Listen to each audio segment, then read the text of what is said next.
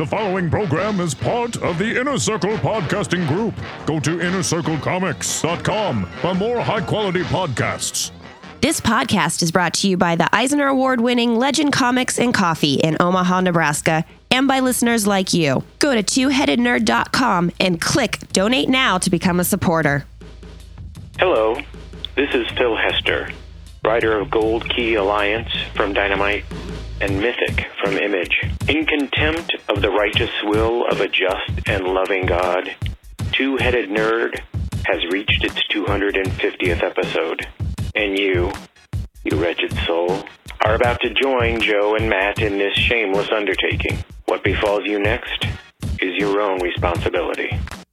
Sort of break it down like this. Broadcasting from the Ziggurat at Omaha, deep below the metro area, it is our pleasure to welcome you to THN episode 250! Unbelievable. We're talking comics at Nerd News for the week of Wednesday, April 6th. My name is Matt Baum. You can find me at MattBaumSteen on the Twitter. And when I'm not celebrating this milestone episode by getting matching Tunnels and Trolls tattoos with Woolly Toots, I am writing the Comic Speculator blog for WorthPoint.com. Speaking of Woolly Toots, we got some Periscope peeps here watching us do this nonsense. All right. Our buddy Shonix is here. He's disappointed that Woolly Toots is not here for this occasion. Oh. Dude's got a job and a baby. Yeah, that's not our fault. He keeps weird hours. We didn't get Sue pregnant. I don't think we got Sue pregnant. I don't think we got... I'm pretty sure we didn't get Sue pregnant. Yeah, no. We got Sir Jimothy here. Thank you for all the well wishes, everybody that has already sent them. Black Scorpion, the 3, is watching us from the grocery store because he didn't want to miss it. Oh, what a weirdo. I love it. It's 3 a.m. where Sir Jimothy is, and he's watching us anyway. Jesus, Jim, go to bed. My heart is full. My name is Joe Patrick. It's at Joe Patrick116 on the Twitter. And when I'm not publishing private text messages with my co-host involving private internal matters and thereby betraying his trust. It's true. It's absolutely true. Look, transparency is key. No, not internal memos, dude. About Helena. I'm still reminiscing about my days as the former manager of Legend Comics and Coffee in Omaha, Nebraska. I was there just last night. It was everything I could do to not start bossing people around. You probably should have. They could use it. In this week's episode, you'll hear our in-depth reviews of The Fix, #1, Black Panther. I don't know how in-depth my reviews are going to be. I was kind of drunk when I wrote them. I noticed that. I got a bunch of sweetheart texts last night that I did not post to the internet. After that, we're going to review 10 more of this week's comics live from Augusta National during the Ludicrous Speed Round. Then we'll visit the THN Sanctum Sanctorum, where we're saying goodbye to one of country music's greats and talking about our picks for next week's comics. And finally, we're going to host a little Q&A Ask a Nerd with some of our favorite forum members to celebrate our 250th birthday. But before we make like adorable infants and smash our faces into this cake shaped like the number 250, we just want to take a second to thank everybody for supporting this damn show, downloading it, whether you listen to it or not, interacting with us, and putting up with this bullshit every damn week. I mean, especially if you don't listen. Yeah. Thank you for downloading it. And then we're going to talk about this week's had too much coffee. It has had too much coffee. Too much damn coffee. Well, look, it's been a big week for news. Yeah, really. As opposed to last week where nothing happened. Nothing happened, and we had to talk about old news.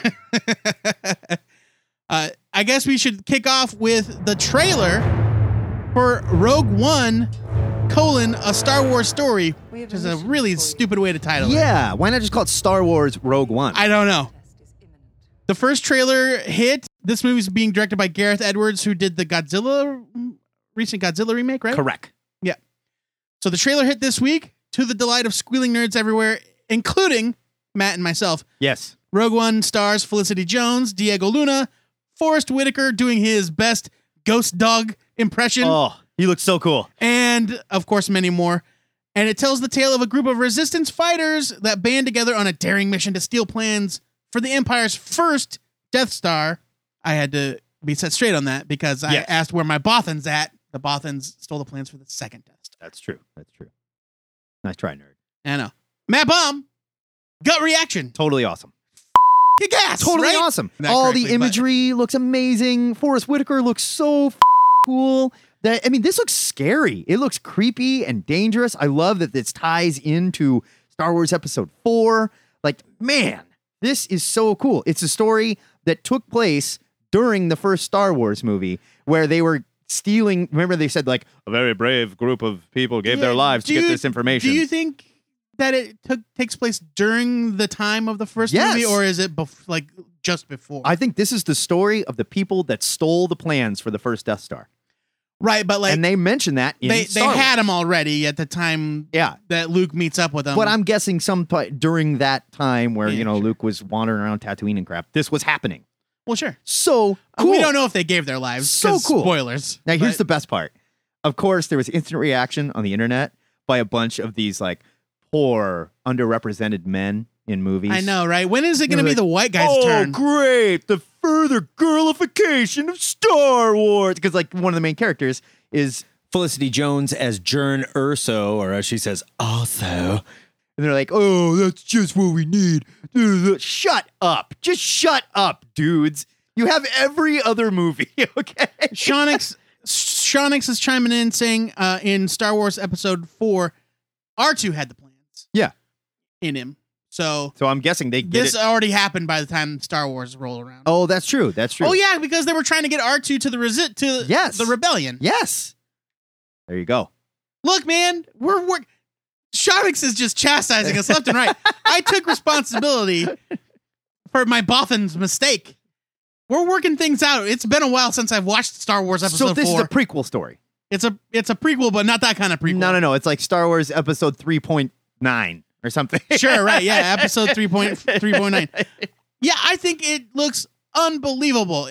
There's this team of badasses flying around. So cool. Doing spy for the rebellion. I think it's great. We knew that we were going to get these extra Star Wars movies. I love that they're tying directly in. It's not just like, here's another story from the Star Wars universe. Sure. Wicket goes fishing, or something. I'd watch a Wicket goes fishing movie. As long as it's 2.5 hours, it's all in Ewok. There's very little dialogue and no subtitles. No, this looks great. I'm super excited. Me too. Yeah. Me too.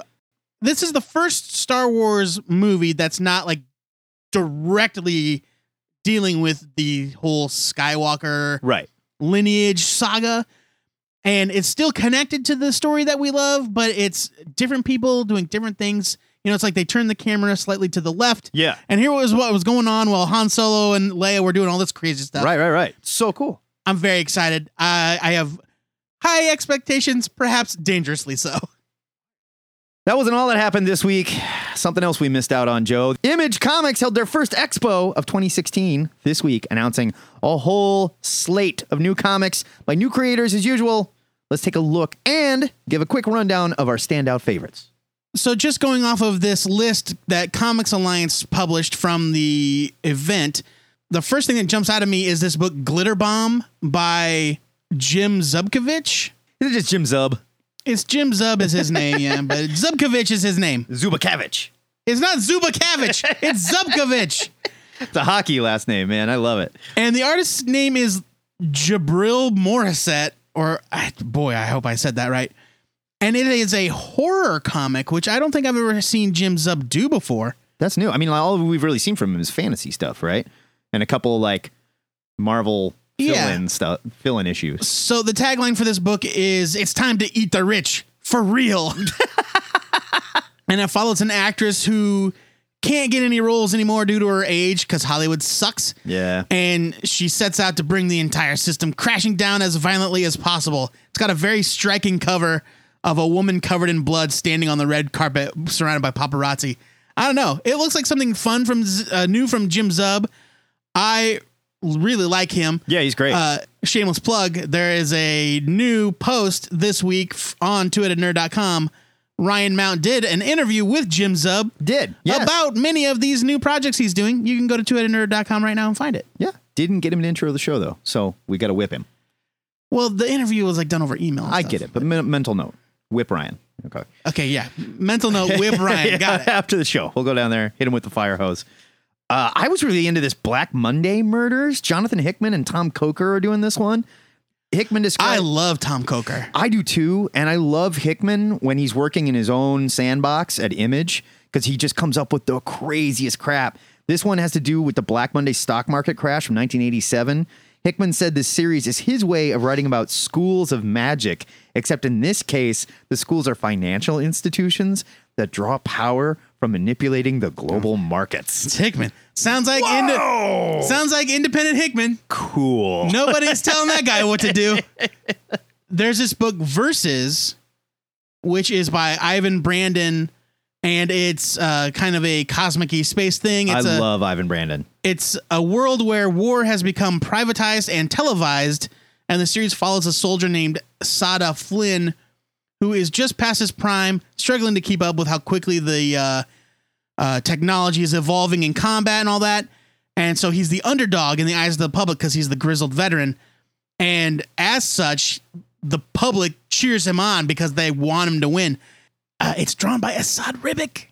Cool. Who is amazing. So good. It's got square word balloons, though, and I have a thing about square word balloons. You hate that. I hate that. Yeah. You know what? I like every Ivan Brandon book I remember has square word balloons. Yeah. I mean, he must just be heavy into it. It's a very European thing. Yeah. No, definitely. They don't bother me because I'm not a big baby like you.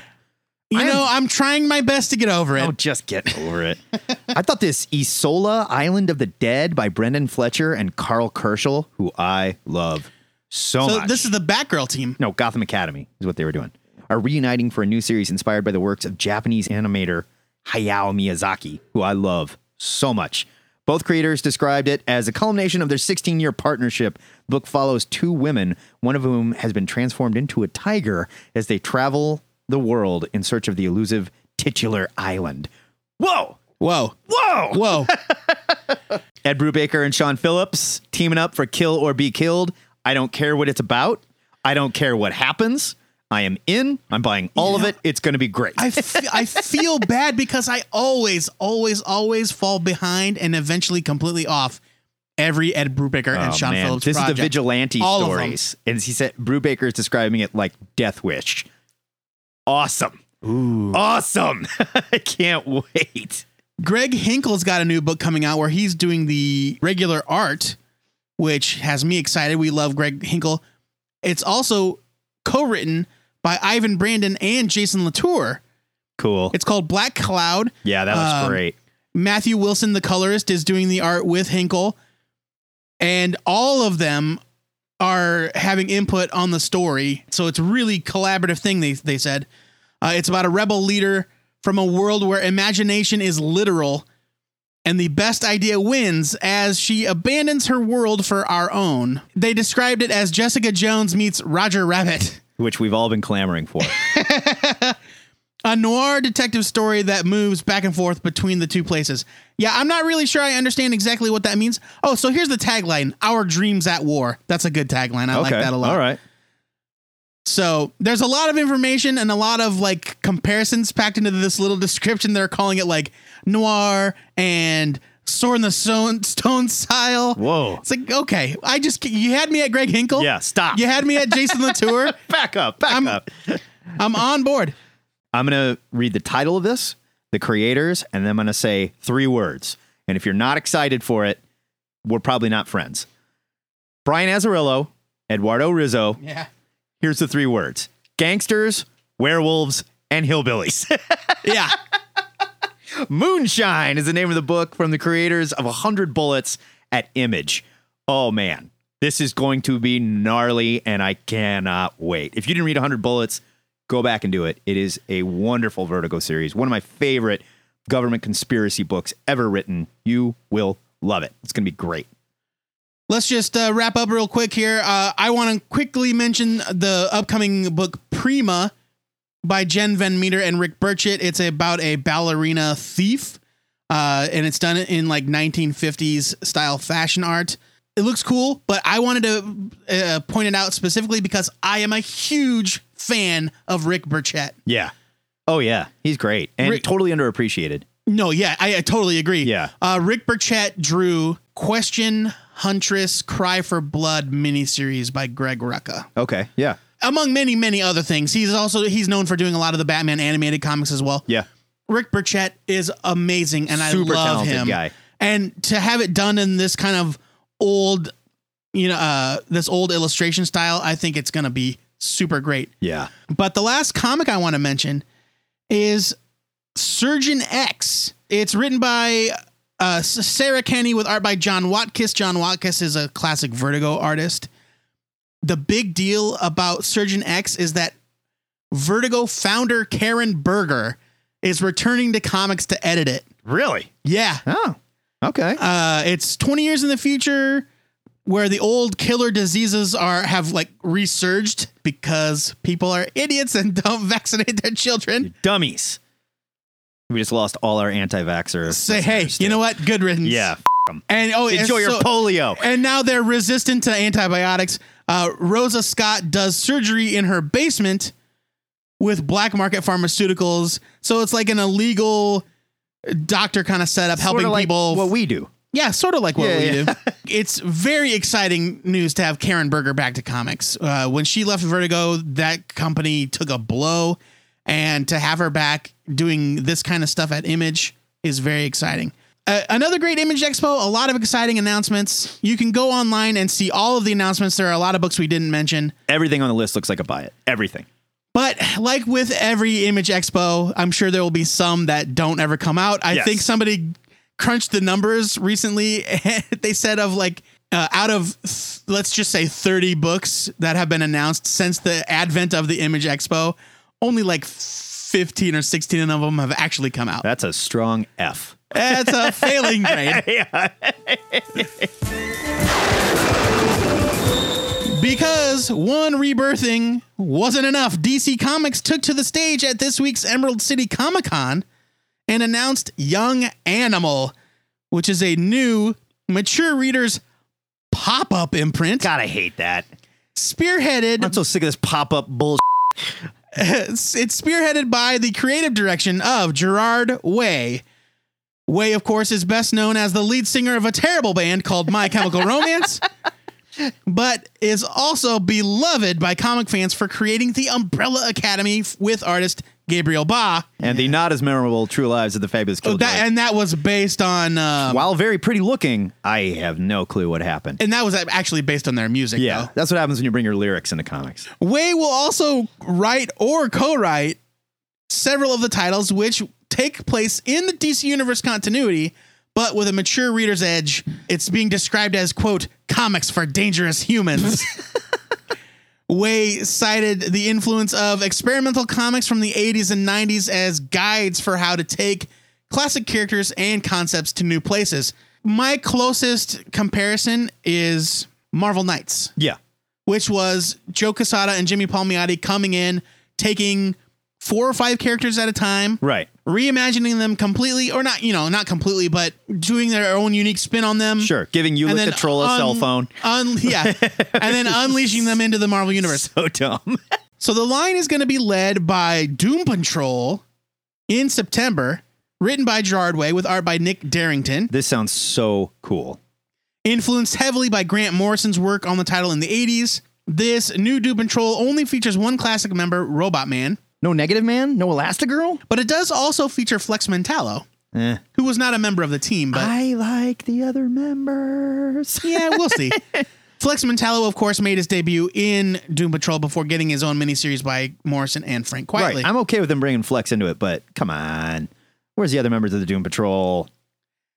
Next up is perhaps the comic book with the best title in history. And it's all caps everywhere I see it. So here we go. Here we go. Cave Carson has a cybernetic eye. That is awesome. Writers Gerard Way and John Rivera join with artist Michael Avon Oeming to take readers on a strange adventure with DC Comics' Silver Age character Cave Carson, his cybernetic eye, and his college-aged daughter as they travel to dark places deep in the earth and mind. Cool. This one comes in October. Cool. Also in October, Shade the Changing Girl. An alien takes over the body of a 16-year-old bully and must face the challenges of being a stranger in a foreign land, plus the consequences of a life she didn't live. This one's written by Cecil Castellucci. No idea. Who I do recognize from past Vertigo books, yes. Okay. Artist is named Marley Zarcone.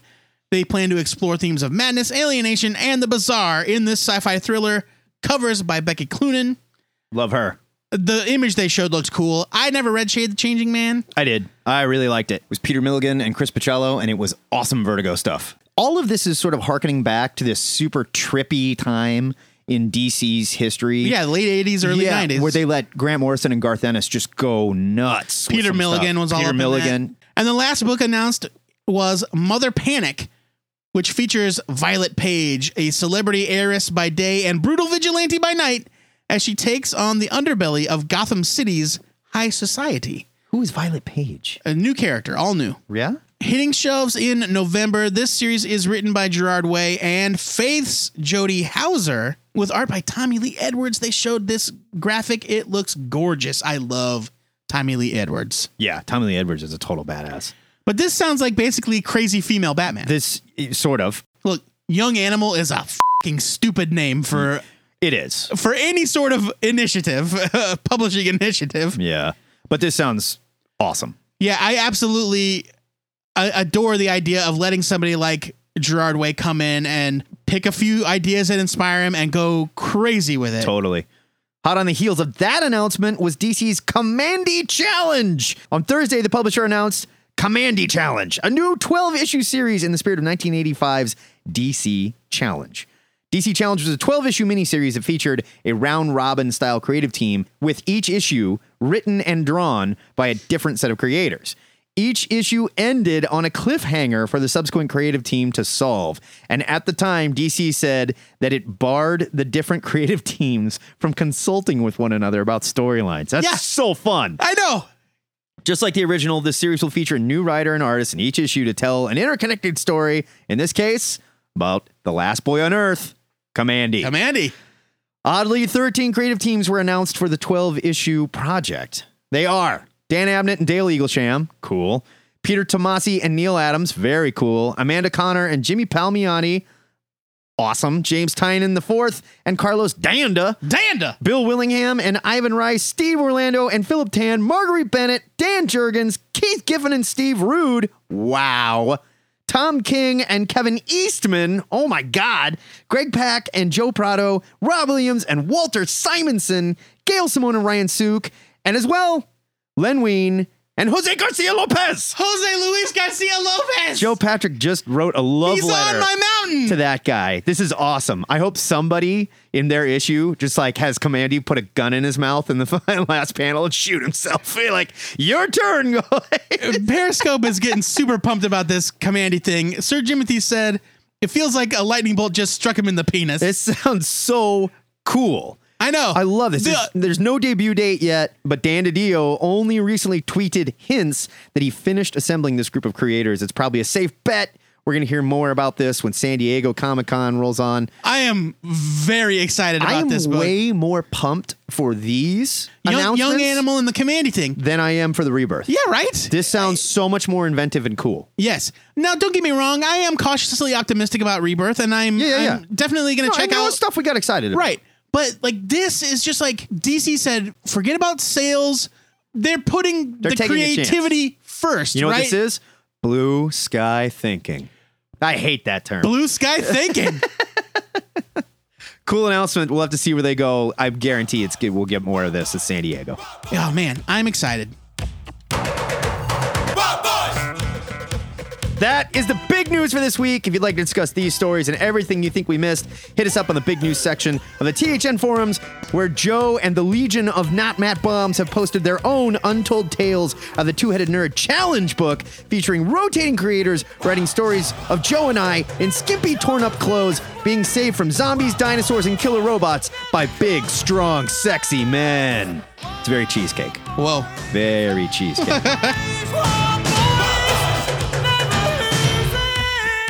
Every week, my favorite damsel in distress, Joe Patrick, posts the question of the week on the THN forums. Joey, what are we asking the nerds for the 250th damn time? Which we haven't done. This is not the 250th question of the week.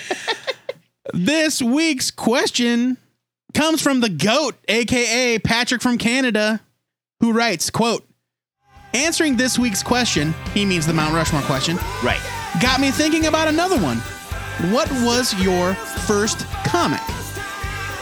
Now, we have talked about this before, I believe, but it's been a long time. We've had some listener turnover, and he goes on to say that first can be interpreted any way you'd like. It can literally be the first comic you ever read, or it could be the comic that got you hooked on reading comics. Cool. So basically, just talk about the comic that ignited your love of comics. Losing your comic virginity. Your first time. Okay, fine. Yeah, your first time, baby. Was it awkward? Did you stumble around the pages? Did you not know what to do? Gross. You have until 5 p.m. Central Standard Time this coming Friday, April 15th. That's tax day in America. To get us your answer, you can call the Ziggurat hotline 402-819-4894 and leave a message. But if you're feeling challenged, you can send an MP3 to twoheadednerd@gmail.com. Whatever you do, you've got 2 minutes to do it. You know what'll happen if you don't. If you need more time than that, head to the THN forums. That's thnforums.boards.net. All the smartest people in the world are there. It's true. All these Periscope fools are there. It's true. D. Murray, Black Scorpion, Anthony from Brooklyn, Not the jerks that make fat jokes. Patrick from Canada, not the jerks that make fat jokes. You can go to the question of the week section, write your full answer, go nuts, and then next Thursday, tune in to hear you and your fellow listeners on the THN Answer of the Week podcast. It's only going to be like episode 142. It's not really a milestone. Yeah, you're right. We forgot to freak out about 140, but whatever. 140 is also not a milestone. Oh, sure it is. You don't get a milestone every 10. Yeah, you do.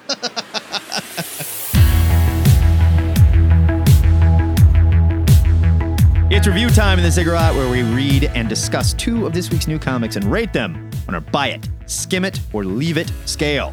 Joe, tell the nerds about the 250th comic you have chosen for your main review. This week I'm reviewing The Fix #1 from Image Comics, written by Nick Spencer with art by Steve Lieber. It's 40 pages for $3.99. Here's your solicit. A story of the crooked cops, scheming mobsters, and corrupt politicians that run things, and the sex toy that can bring them all down. Oh, and the hero is a drug-sniffing beagle named Pretzels. Bad people do bad things to each other in this frenetic, outrageous, sometimes off-putting new caper.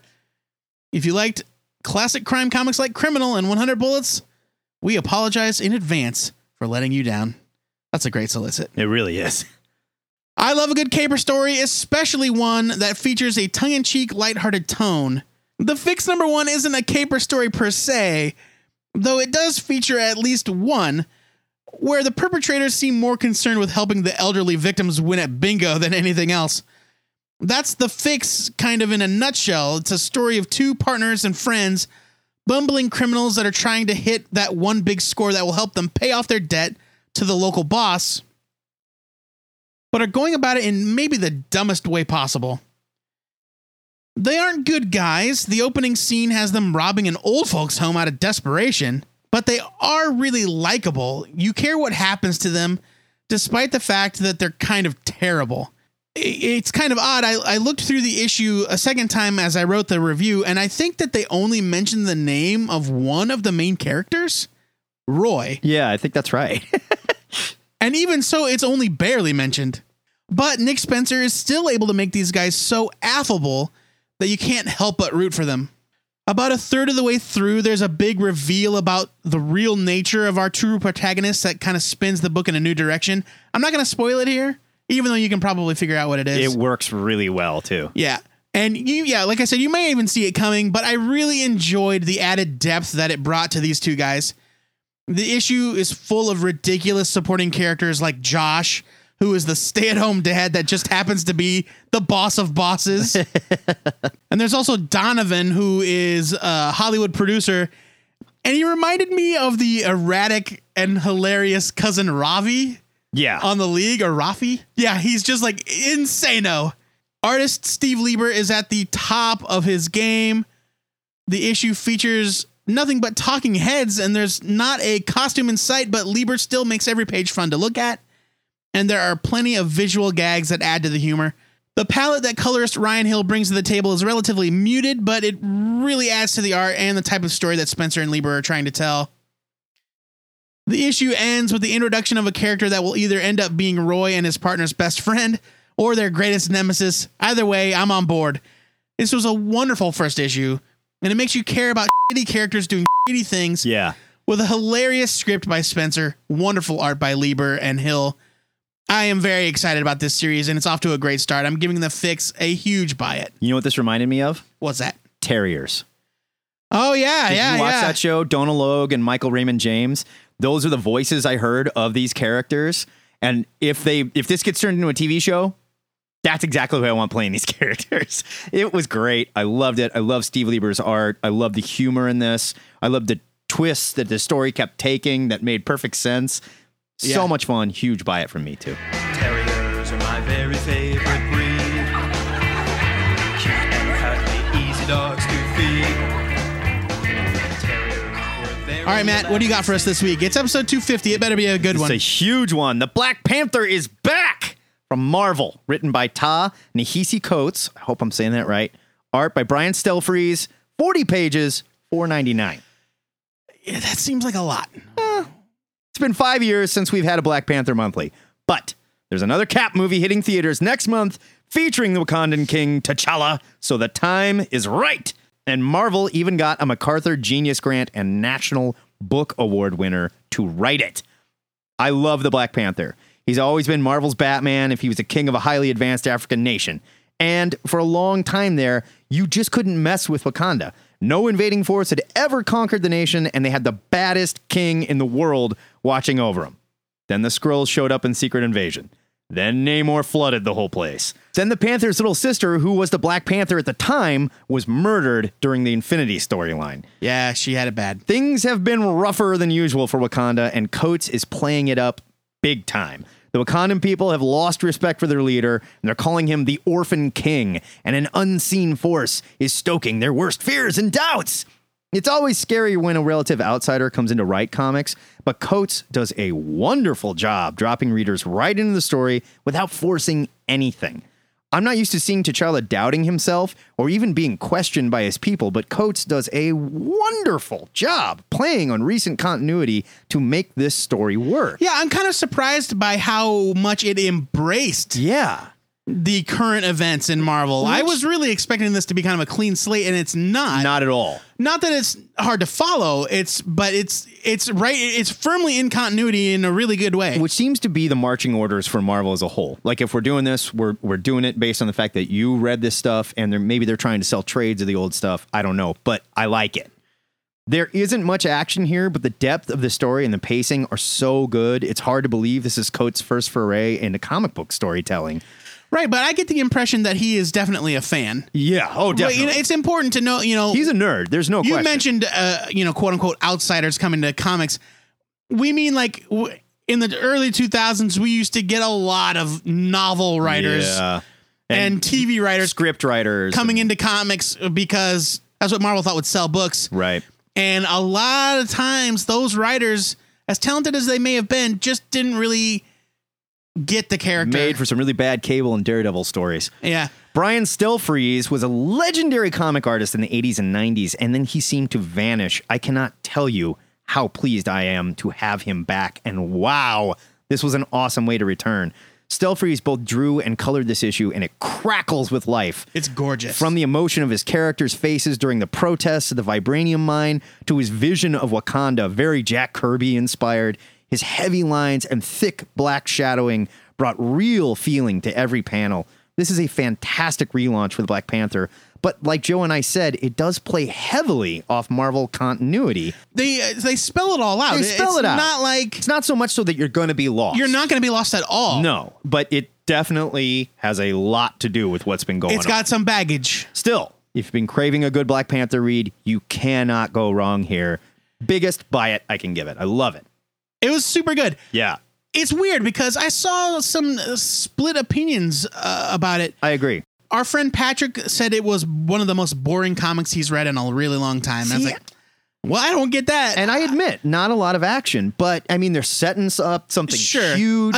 It wasn't exciting in an action kind of way, but it was compelling. Yes. I saw some people point out that it was $5. It was listed as 40 pages. Yes, but that includes all the ads. Yeah, not just that. That also includes like the title pages and stuff. Sure, right, and the think piece in the back and again, it's all content. It was a little expensive. I can't blame the creators for that. No, you can't. And honestly, if you want to sell this, Marvel, and it's sold out, so their gamble worked. But do it for $1.99. The people are a little bit divided on it, but for the most part, I think people are very excited about this book. Right. I'm giving it a huge buy it. I love the Black Panther. I'm glad he's back. Yeah. And the art, I can't say enough about it. Yeah. Stelfreeze killed it, man. Glorious. Killed it. Glorious. So that is a double buy it for both The Fix #1 and Black Panther #1. We're feeling good today. It's episode 250. Now it's time for you smash and grabbers and African monarchs to play critics. So head over to the THN forums and hit us with your opinions of these comics.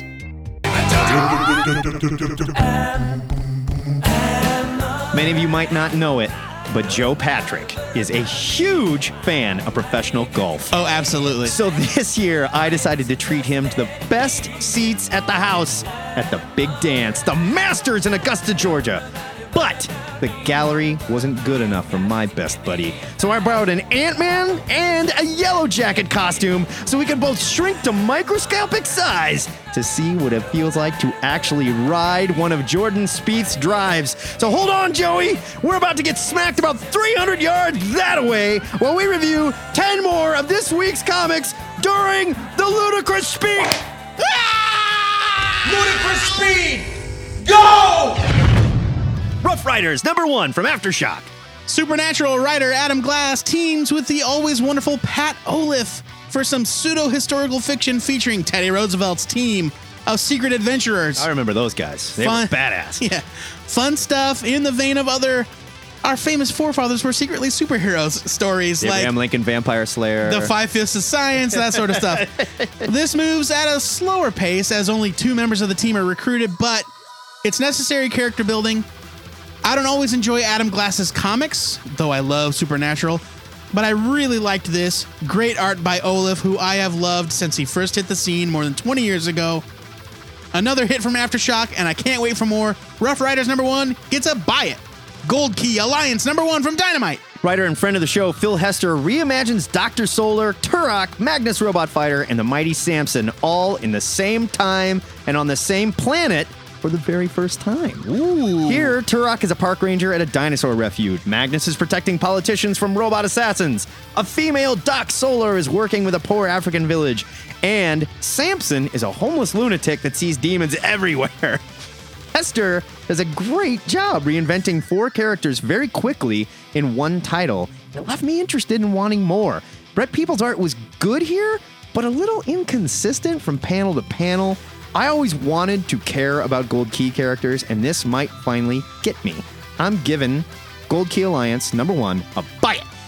Bloodlines #1 from DC. Hey! Because we demanded it! It is the return of Loose Cannon, Gunfire, and Razor Sharp of the Cyber Rats. Why did they make me wait so long? That no one demanded. Writer JT Kroll is back at DC for a story that's more boring, insufferable high school drama than sci-fi action. Artist V. Ken Marion delivers the exact kind of art you'd expect from an Aspen Comics veteran, though it's not really all that bad if you think about it. The whole exercise seems completely pointless, especially with Rebirth on the horizon. Why did DC decide that this event, of all of the events they could have done, this event needed reimagining? JT Kroll knows where the bodies are buried, and he demanded it. I guess. He came into the office like, Dio, I get Bloodlines, or I'm telling everybody. I'm giving the CW's Bloodlines #1 a leave it. Think Tank, Creative Destruction #1 from Image. Writer Matt Hawkins and artist Rashawn Ekadal's Think Tank returns as an ongoing series, and this time, it's in color. I've been a fan of this series since I first reviewed it way back in 2012 on THN episode 77. That was like 30 years ago, I think. It's so long. The story follows a slacker weapons developer, David Lauren, and his misfit team Here, an unknown enemy has attacked and destroyed the U.S. tech infrastructure, and some think it might be Lauren himself. Think Tank is a heady story that examines how a pacifist develops weapons to stop war. Check this book out if you haven't. It is so fun and well written. Giving it a buy it. Harley Quinn and the Suicide Squad April Fool's Day special from DC. Ugh. The new post-rebirth team of Rob Williams and Jim Lee join with artist Sean Cheeks Galloway. Whoa. I love that. Can we dude. call him Butt Cheeks? No, Galloway? that's rude. Sean Butt Cheeks Galloway. To bring us an odd one-shot that leads directly into the new series. That's right, folks. It looks like Rebirth is starting early, and I don't think this is the only DC book this week that's setting things up for the non-reboot reboot.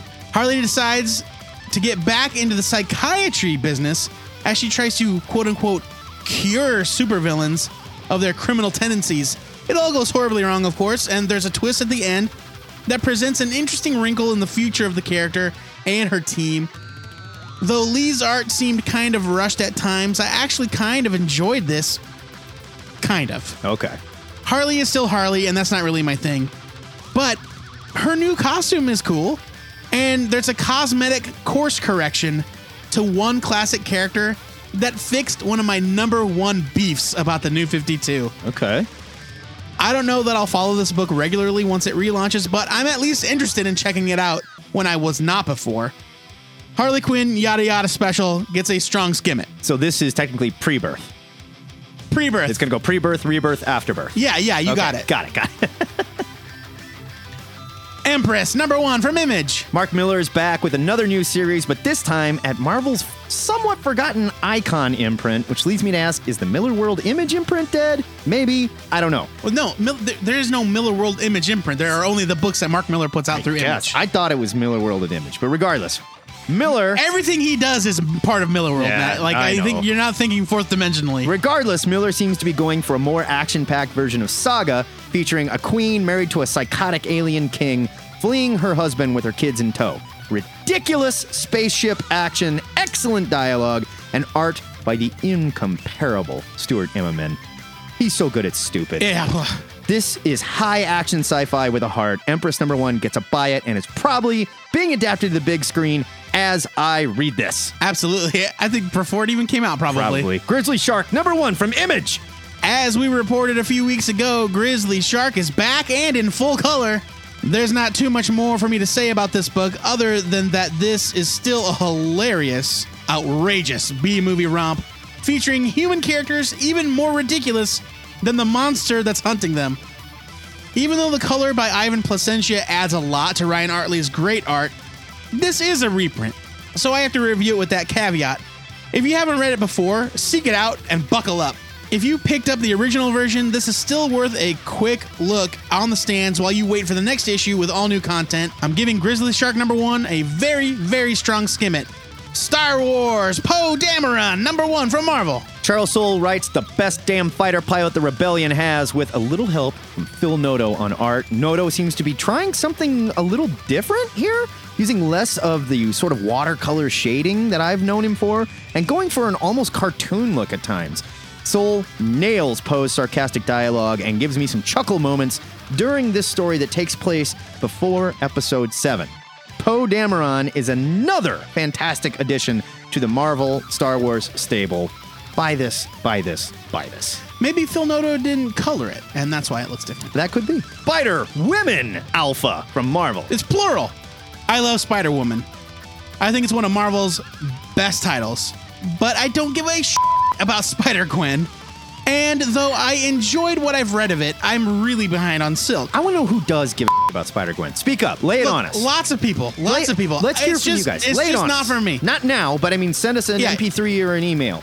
So this new crossover presents a problem for me. I feel like I need to read it to keep up on the one book involved that I actually follow. And maybe that's my own baggage, but it's worth pointing out that if you're not reading all of these titles, you need to prepare for 1 or 2 of the books you enjoy to get sidetracked for a couple months. As for the issue itself, it's not bad. I like the idea that Silk, Spider-Gwen, and Spider-Woman get together for dimension hopping downtime. Though it does seem weird to me that Jessica Drew would have this kind of bond with a pair of characters that are much younger than she is. Is it just because of the whole spider thing? I guess. I don't know. Maybe they're cousins. They all have spider in their name. Sure, right. Writer Rob Williams seems to have a firm grasp of all three characters. My art therapist, Keith Silva, has been helping me work through my issues with artist Vanessa Del Rey, and I think I've made a breakthrough. Though I still think that she is a peculiar choice for this kind of universe-spanning superhero adventure. I found myself really appreciating her work in this issue. The bottom line here is that I don't know if I care enough to follow this crossover except out of a grudging sense of obligation brought on by my own psychosis. Wow.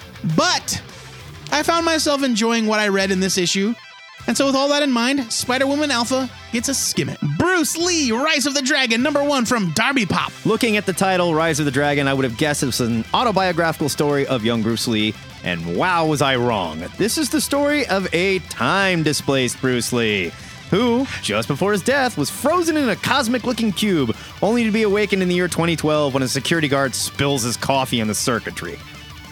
Why this takes place 4 years ago, I have no idea. Maybe it's an old book that I don't know. why Why being reprinted? Why Bruce Lee's estate signed off on this, I also have no Is it idea. co-written by the widow of Bruce Lee? I don't know. Shannon Lee? And why Jim Kelly, Enter the Dragon co-star, shows up at Bruce Lee's best friend under a different name left me scratching my head too.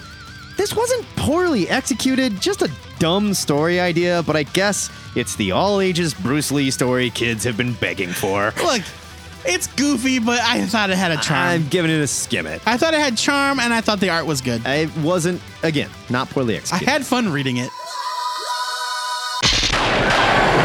Gwar! That is your ludicrous speed round, and Gwar is the onomatopoeia of the week, the name of one of my favorite thrash metal bands, and also the sound of a deer being possessed by an alien, as seen in this week's issue of Bloodlines #1. Now, head to twoheadednerd.com and check out some better informed reviews of even more of this week's comics from host of the Comics Therapy Podcast and our trusty love slave, Mr. Aaron Myers.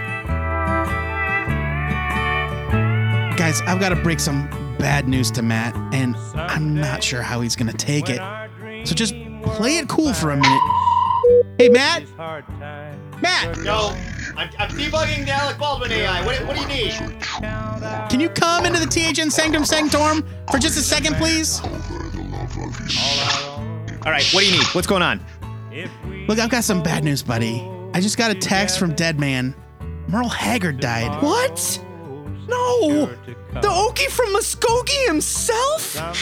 Yeah, buddy. Oh! I'm sorry for your loss, but before you break out the whiskey and PBRs, can you keep it together long enough to tell these nerds about your must-read pick for next week? I'm going to start drinking right now, but my must-read pick for next week is Black Road, #1 from Image, written by Brian Wood with art by Gary Brown. 32 pages for $3.99. Here's your solicit. Meet Magnus the Black. Neither clean nor sober, neither Christian nor pagan, but a man true to his word. When a ranking official under his care is brutally murdered, he's prepared to hunt the killers to the frozen tip of Norway. Religious war be damned! Northlanders creator Brian Wood returns to the Viking genre along with artist Gary Brown and Dave. How would I do McKeag when the C is not? Just say McKeag. Keg! I think you could just consider that C in caps as well. In this all new series, I love Brian Wood. I love Gary Brown. I loved Northlanders. I love it when this guy writes Vikings. This sounds like Viking detective work. Weird, cool, awesome. I'm in. Yeah. Joe Patrick, what's your pick for next week? Next week, my pick is Heartthrob #1 from Oni Press, written by Christopher Sabella, friend of the show. Art by Robert Wilson IV and Nick Filardi. It's your standard 32 pages for $3.99. A new series about bank heists and thieving hearts from Christopher Sabella and Robert Wilson. Well, you know what? I read all that stuff already. Callie Boudreau hasn't been herself lately. After a lifetime sidelined by illness, she's rescued by a miracle cure in the form of heart transplant surgery. But the life she returns to doesn't fit her anymore. Besides the morally questionable job, the crappy boyfriend, and the crippling hospital bills, Callie finds herself developing new tastes, unfamiliar urges, and a mouth like a sailor. As she balances what she has to do with what she wants to do, a mystery man shows up to teach her that instead of waiting for her new life, she should go out and steal it. A lot going on here. Yeah, so this to me seems like the sort of story where it's like you got something transplanted into your body from another person and it's making you act like that other person. And that other person was some sort of villainous scoundrel. Or like that guy that was working on the railroad and like hit an air pocket and a spike shot through his skull and he was a totally different person afterwards. That's a true story. Yeah, wow, yeah. crazy. Like he was super nice, and then afterwards he was like a son of a bitch to his wife and an alcoholic. Man, real life is even weirder than science fiction right? sometimes. Oh, look, I like Christopher Sabella a lot. This looks like fun. I love Sabella. I'm excited to read it. Heartthrob.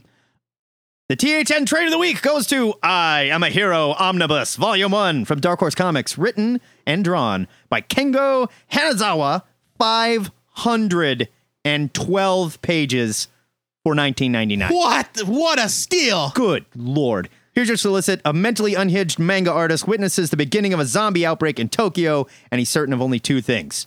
He's destined to be the city's hero, and he possesses something quite rare in Japan, an actual firearm. So this is like an NRA-sponsored Japanese book. Yeah. The Shokugakukan Manga Award winner. Shogakukan. Comes to Dark Horse. It contains I Am a Hero, Japanese volumes 1 and 2. I hope that doesn't mean it's in Japanese. No. Not from Dark Horse. No. Surely. Come on. It sounds weird as hell. I'm totally in. Cleon would be so proud Look at that us I picked a manga reaching book for out the pick of the week. To our manga fans. Yeah. Manga. This year has been tough for Matt, who feels strangely connected to outlaw country stars of the 1970s. You wouldn't understand. While I try and help him get a tear out of his beer, why don't you guys head to the THN forums and tell us what we should be reading next week?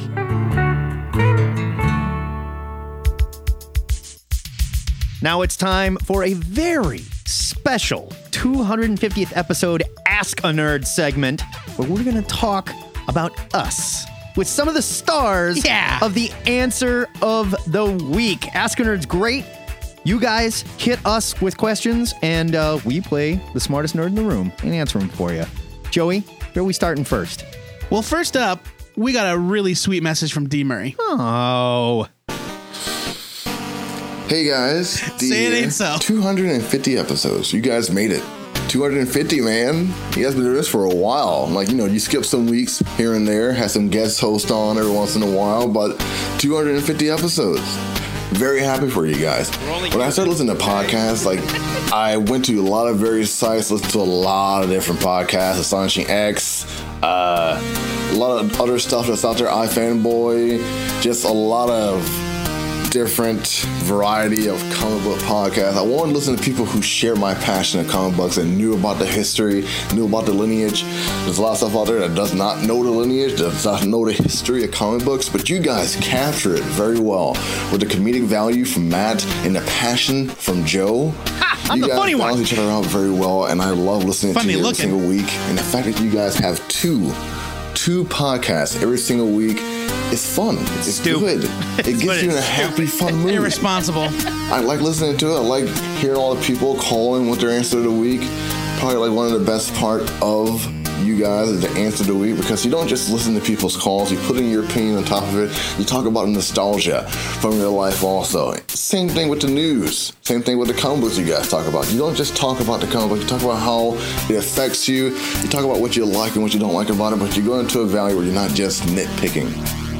You just talk about stuff that you guys both share and care about. That's why I like listening to you guys. 250 episodes, that's a big milestone, as Matt would say. I hope you guys have 250 more. Take it easy. This guy. That chiptunes version of Saint Ain't So was killer. That was totally rad. That was totally awesome. Thank you, D. That's very sweet of you, buddy. But you know what? He didn't ask any damn questions. He didn't. Let's get to it. He sent that in before I asked for questions. You know who did ask some questions? Jim Kettnerd. He sent us some comics this week, too. They're Hey, Joe awesome. and Matt. Whoa, dudes, 250 episodes. That is truly insane. As a novice podcaster with one show at 36 and another at just 4, I applaud your dedication to providing such rad free entertainment. The show rules. And fun fact, I discovered the show before serious dental work and listened to my first dose of THN on high volume while getting a root canal. Yeah! Anyways, now that I've grossed you out, I have a question for you nerds. The interactive nature of the show is the best thing about it, and you've managed to do something that even the 90s hardcore scene couldn't. And that's turn me into a message board guy. So my question is, what is the secret origin of the THN forums? Thanks, guys, and here's to 250 more. Cheers. That's easy. Facebook sucks, and it's a bad way to host a forum. Yeah, I mean, we wanted a way to interact with the listeners where we could just really having a forum was the best way to find old conversations, right? Keep conversations going for more than a day, and direct some really nerdy stuff to really nerdy people that want to nerd out on this. Right. Whereas Facebook, anybody can post it, or our friends see it and stuff.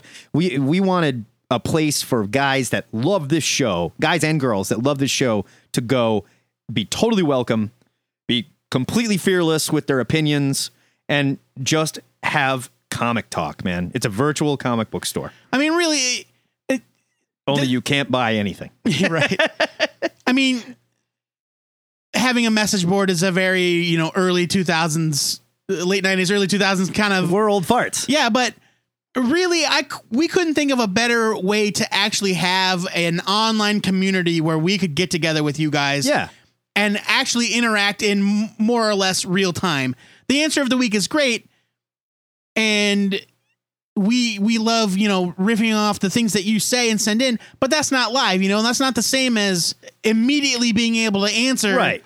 Something that, that my friend Chris wants to know about the Daredevil show, or that Cleon posts about manga suggestions to read. It's a way for our listeners who are awesome and call in and play in the show and know about stuff that we don't know to add to the discourse. And a great way for the listeners to get to know each other. Yeah, that's exactly why we did it. Thank you very much for your question, Cat Nerd. Black Scorpion the 3. He's got a question. He says, please don't feel like I'm piling on with Matt's harassment, Joe. Great. Break. Oh, great. I'd say I was first hooked to THN probably with Toots' answer about comic relics and the Serpent Crown history way back in 2014. That was awesome. And even though I've been an avid listener for over 2 years now, something's come up a lot that I don't know the history of. For over 2 years now, Matt has been harassing Joe on the podcast about a forthcoming two-headed nerd comic. And I don't know the context of it. I don't know if this is a running joke. If it's a real thing. And if it is a real thing, what was the premise of the comic going to be? It was just going to be like, nerd heads, do your thing. Then you clang your heads together and you make like a two-headed nerd bi-beast sort of thing. Bi-beast. But that's what I wanted to know about. We might steal that idea. Happy 250th. Looking forward to hearing another 250. It's more of a bi-curious beast, to tell you the truth. Yes, there is a real idea. I've already fleshed out the first couple issues. And see, you Joe keep Patrick, saying issues. I envision it more of like a webcomic. Yeah, where no, it's it'd be a webcomic. We break it up. Yes. Like 4 panels at a time. Yeah, but I'm writing it in issue form. That's up to you. That's what the artist does. That's not my problem. Well, but the story paced totally differently if we're talking about a comic strip versus a comic book. Joe drew some character sketches that I really liked, and he refuses to do any more work. No, refuses. Look, I drew the first installment. I drew the first scene. No, scene, not installment.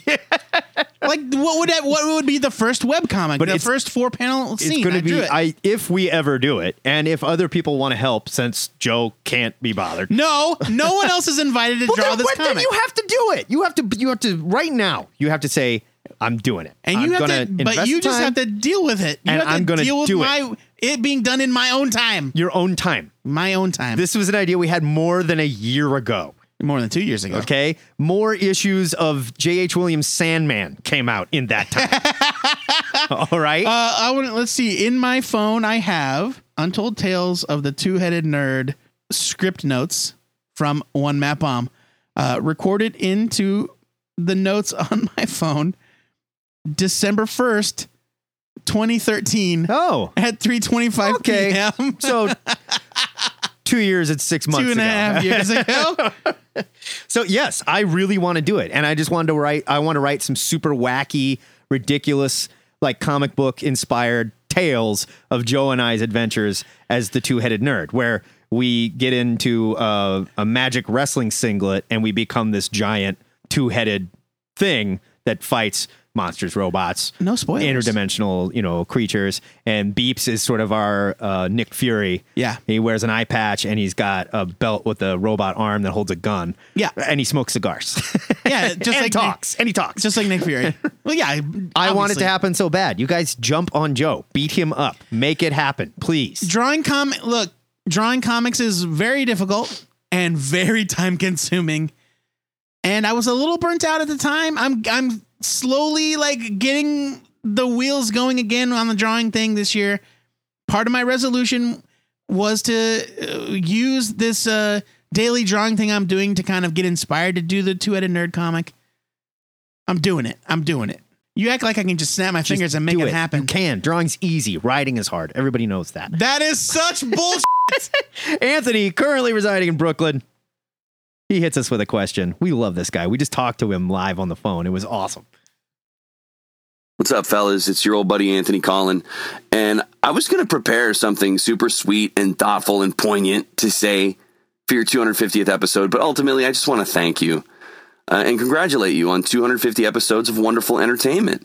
And I would also like to thank you for giving me a place to hang my nerd hat and openly discuss things that nobody in my life cares about but me. So thank you from the bottom of my heart for that, and congratulations. But I do have a question for you, and it's the nerd bet. Like, I love it when you guys call nerd bets, and I want to know, is that something you do just for the show, or have you done nerd bets since you guys met? And are these tallied anywhere? Do you guys keep track of them? Are there any outstanding? And who's winning? I want to know.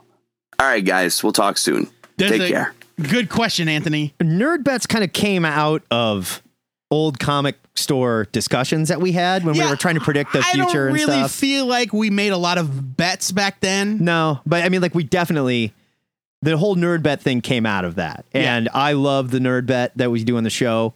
We need to do it more. We need to make a conscious effort to do that more because they are so fun. We do keep track of them. Yeah, I have notes. Here are the notes.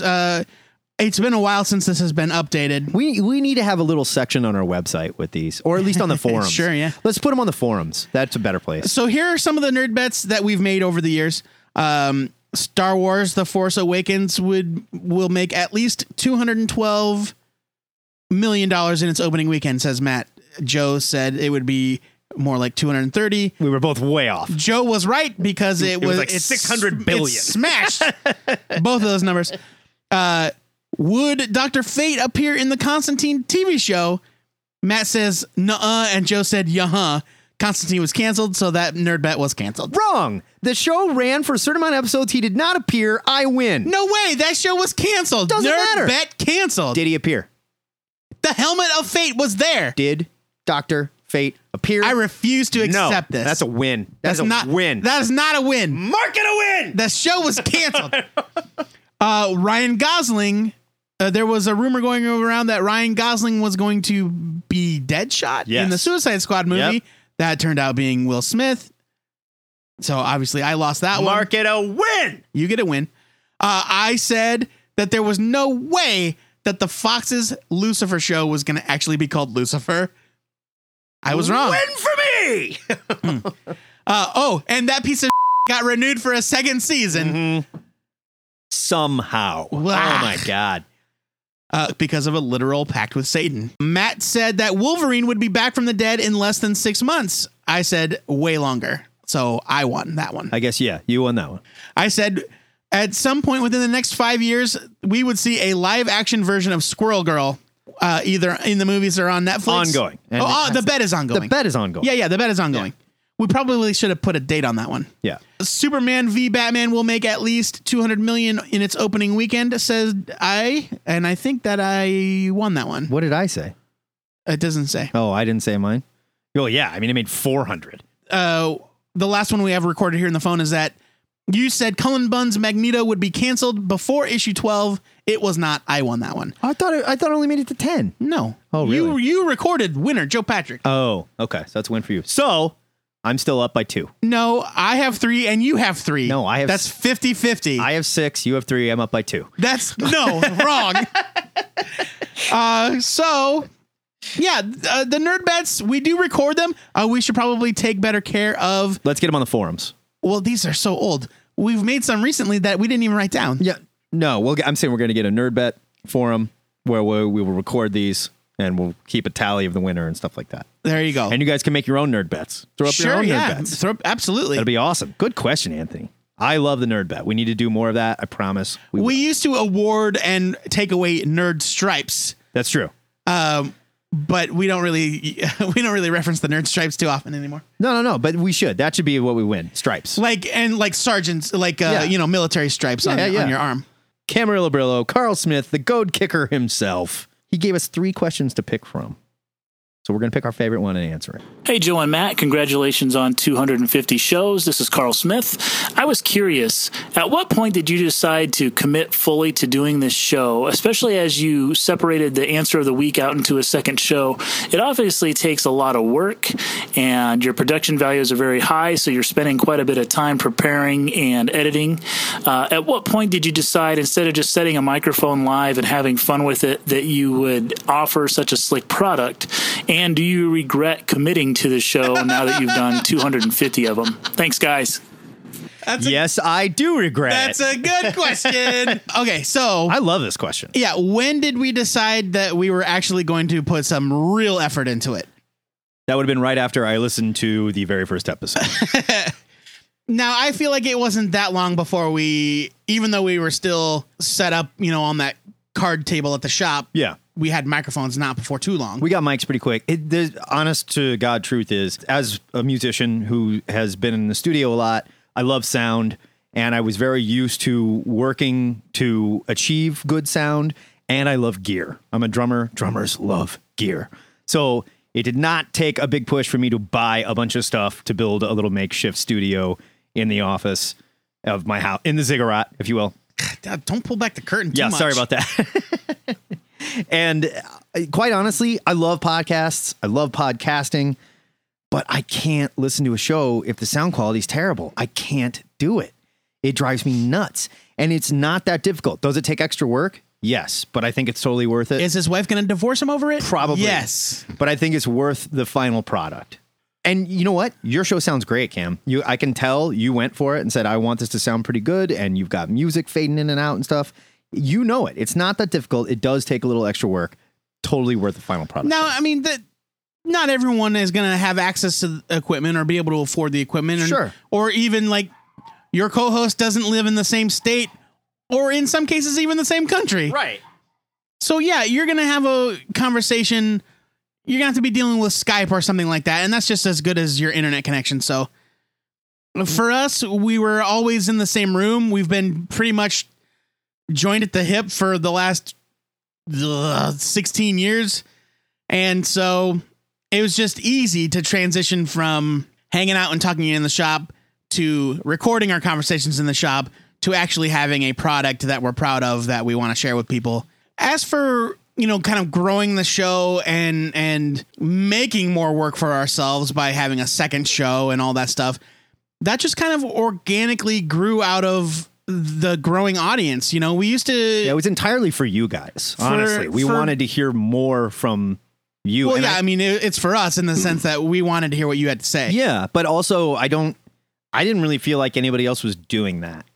I don't know if anyone else... I know people do interviews and stuff like that, but I don't know if anybody else with a comic book podcast specifically was reaching out to their audience. Like, I wanted to try and do like a live call-in show, like a Jim Rome type call-in show. But that's really difficult to round people up and be like, we're going to be live from this time to this time. So I think the voicemail thing worked much better. And I love that show just because we get to hear so many different opinions from you guys. Right. When we came up with the idea of doing the question of the week, it used to just be a really simple thing. We threw it up on Facebook and people would answer it. Yeah. And then we started reading the answers on the show. Then we turned it into a segment on the show, and it was in the main show. It was one of our weekly segments. Or did we do it every week? We didn't do it every week. I think we did. Shit, we did. Yeah. Oh my God. Maybe we only read the top 10 or yeah, we just read a couple. So yeah, then it was a segment we did on the show every week, and it just kept getting more and more involved. Yeah. Because we got a better and better response, and then we spun it off into its own show where we devoted way more time to the answer of the week portion, but still that was all just written responses from Facebook and Twitter. And then we started taking audio calls, and from there it was just like, well, so much better. For one thing, it's so much better. It's a way for the listeners to be much more engaged. Yeah. And for us to connect with you guys. And we knew that kind of thing couldn't be half-assed. We joke about how it's not, we don't do any of the work because you guys fill all the content, but it's a ton of work. Well, I mean, just bleeping your filthy mouths. But once people started to express their enjoyment and their interest in the show by submitting audio calls, like, it takes effort on your part too to stop what you're doing and make a phone call or record an MP3 and email it instead of just typing something on Facebook. Right. And we knew that once you guys started being that into it, that we were going to have to really make that show into something fun. Yeah, we couldn't stop it. And we couldn't just cram it into 10 minutes at the end of every episode. It had to be its own thing. I fought Joe on that one for a long time. You did not. We're actually going to record the answer of the week right after this. Carl Camarillo, thanks so much, man. Thanks to everybody that called in with your questions and your compliments. Thanks to everybody who listens to this damn show. Seriously. It is very humbling to think that there is upwards of 20 of you. Any number of people, a dozen people out there. At least a baker's dozen. That care enough not only to listen to the show and interact with us about the show, but to support the show in financial ways and in other ways that are just as meaningful, like sharing it on Twitter and on Facebook and tonguing it up to their friends. And it's all super important. And we're so grateful. And we make a lot of jokes about how much work it is and how crushing it is and how we never make any money of it. But how much crap we have to read. I can't imagine at this point. I can't imagine really not doing it. I know. I feel guilty when you don't. I'm the guy that says it's okay to take a break sometimes. The listeners will be okay without us. I couldn't imagine going too long without talking to you guys. So thank you for everything, Joe. And this is going to sound really weird because it's not going to be at the very end of the episode. But speaking of interacting with these guys, if they want to play Ask a Nerd, how do they get a hold of us? What do they do? If you've got an Ask a Nerd question for us, you can hit us up on Facebook or on Twitter or on email or, and this is the preferred way. Yes. You can call the Ziggurat hotline 402-819-4894 or send an MP3 to twoheadednerd@gmail.com. Keep it concise. We want to hear it in your voice. Yes. You don't want us to just read your question and butcher it. We want to hear it straight from the horse's mouth, so to speak, just like these guys did, just like Anthony did when he Black Scorpion did when he belittled me about failing to draw my own damn comic book. And it could be about anything. Anything. It could be about us. Related. It could be about comic books. It could be anything you want. You can also go to the forums and post there. And if we like it, we might just grab you and say, we're using your question. Yeah, and then we will force you to make a recording. That's right. break it down like this. And that is it for episode 250 of THN. If you dig podcasts that haven't made a dime in 5 years, you can subscribe to this show on iTunes, Stitcher, or TuneIn. And while you're there, leave us your star ratings, your reviews, your thumbs up, and your hearts, because it helps us to connect with other potential listeners. It's super important, you guys, because every time you do that, it jumps us up in the list of comic book podcasts so other people can find us. I can't believe you didn't say anything about it being a milestone. You will say milestone for any excuse. I said milestone 3 times in the intro. All right. Milestone. Okay, because this time it is an actual milestone. Hashtag milestone. Thank you to our latest sustaining donor. Get this. Michael Severe. That guy is so cheap. I can't believe it. Host of The Bottom Line, which you can and should find on the Omaha World Herald website. I was just a guest on it yesterday. That's right. Talking about meatballs. Yes, and Batman v Superman. Oh, boy. Yeah, we got into it. And our other latest donor, 2 latest. Latestest. I see your Our other most recent donor, Brad Barker. son of Bob Barker. I don't know if you knew that. People don't really know that. Yeah, it's there you go. unexpected. If you nerds keep it up, we might just make it to episode 500. Oh my God. I will shoot you dead first. Wow. If you want to help sustain THN, you can do so by clicking our PayPal button at twoheadednerd.com to become a sustaining member. Simply check the Make This Donation Monthly box when you donate. Remember, as little as $1 a month really does help.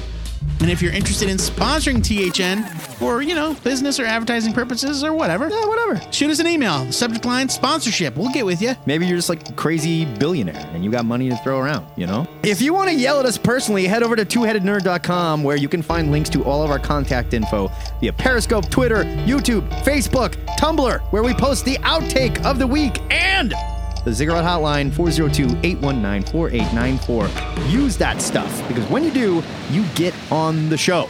That is how you interact with us. We're desperate to have people on the show so that we have to do less work. Less work. That's the key.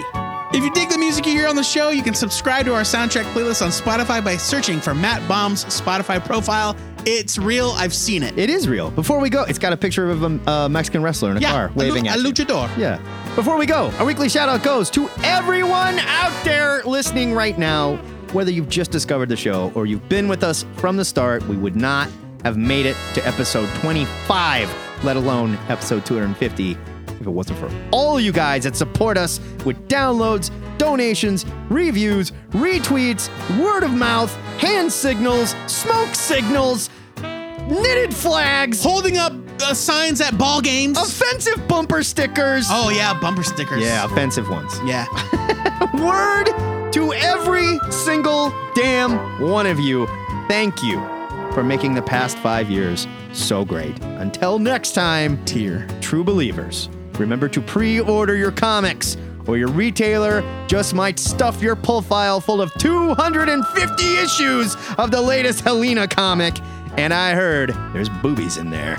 This is the Two-Headed Nerd, signing off!